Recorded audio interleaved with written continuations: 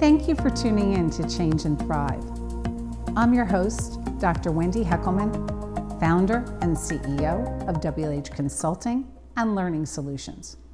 Don't forget to subscribe. That way, you'll never miss an episode. We know change is hard. It can be frightening. Organizations struggle with it. However, how we have framed change management is incorrect.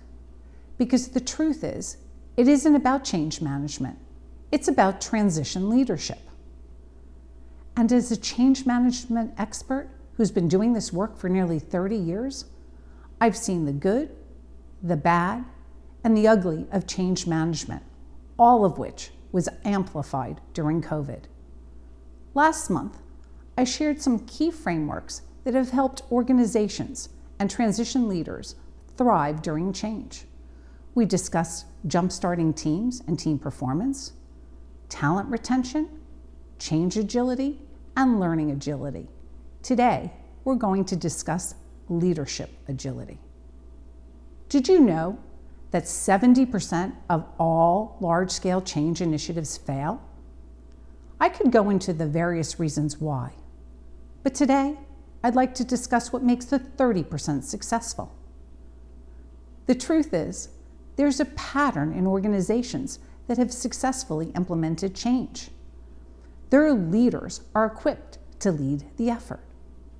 Kotter himself acknowledges this gap, calling for greater emphasis on change leadership and noting that almost nobody is very good at it. During the last 30 years, I've identified which factors differentiate those 30% of the organizations who are successful. And I'd like to share a couple of those key principles with you. 1. Organizations who are successful at implementing change examine its impact on 3 fundamental levels: the impact to the organization, the impact to teams, and how it impacts individuals. 2. Prior to embarking on fundamental change, organizations examine the risk factors of the change and proactively put mitigation strategies in place to address those within their control.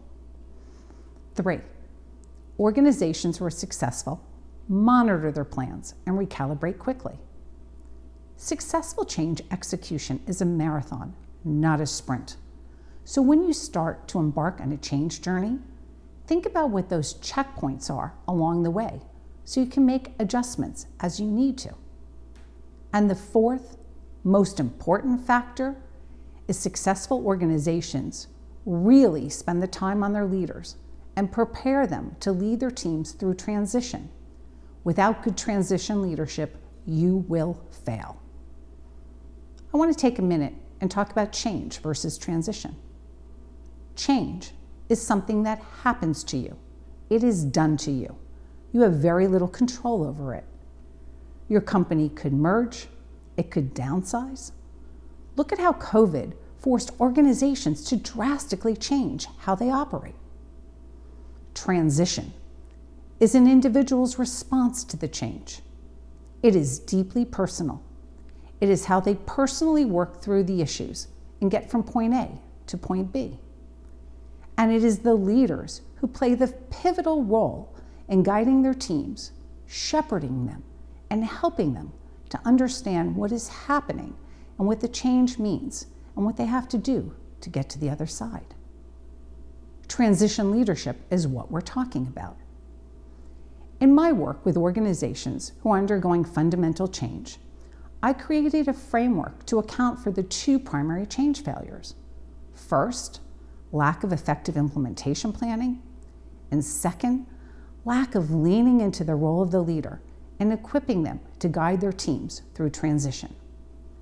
This is the basis of my book, Change and Thrive, a modern approach to change leadership. I've had the opportunity to work with some amazing leaders, and it's those leaders that take the approach that their teams need to be committed and on board and internalize these changes even before they can step up and help their teams. That's really the first phase of the 5 C's of transition leadership, which is the model introduced in the book. For example, My team and I were working with an organization last year during the pandemic that was going through a fundamental transformation of their commercial model.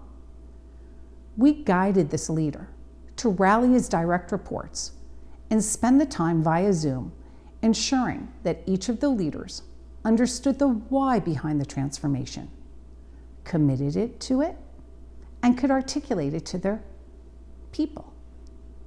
That was really the first step along the road to successful change. Commit to owning the change and preparing to lead. The second piece of the 5 C's model is construct. As you undergo any type of change, there are risks. There are risks to your people. There are risks to your customers. So in the case of the transformation, we worked with this leader to engage his team to identify the most important risks which were under their control. And they developed mitigation strategies to shepherd and lead their teams through the transition. That's where the proper planning comes in. The third C is about creating high-performing teams to deliver results. One of the things we find far too often is leaders are not allowed the time to work with their teams, or they see it as a one and done. During a fundamental organizational change, as in the case of the transformation, there is often a new composition of leaders and new team members. Leaders need to guide their teams through the transition process. They need to align around the vision and what the strategy means to their work. But you also need to get these teams up and running quickly so they can start to perform. So it's not only what they have to do.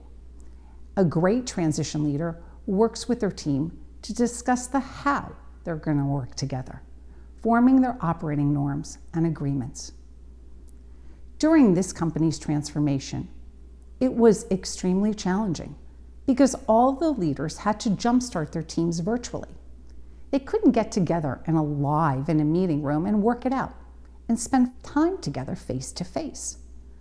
The leadership team needed to have a deliberate approach for how to tackle the virtual challenge.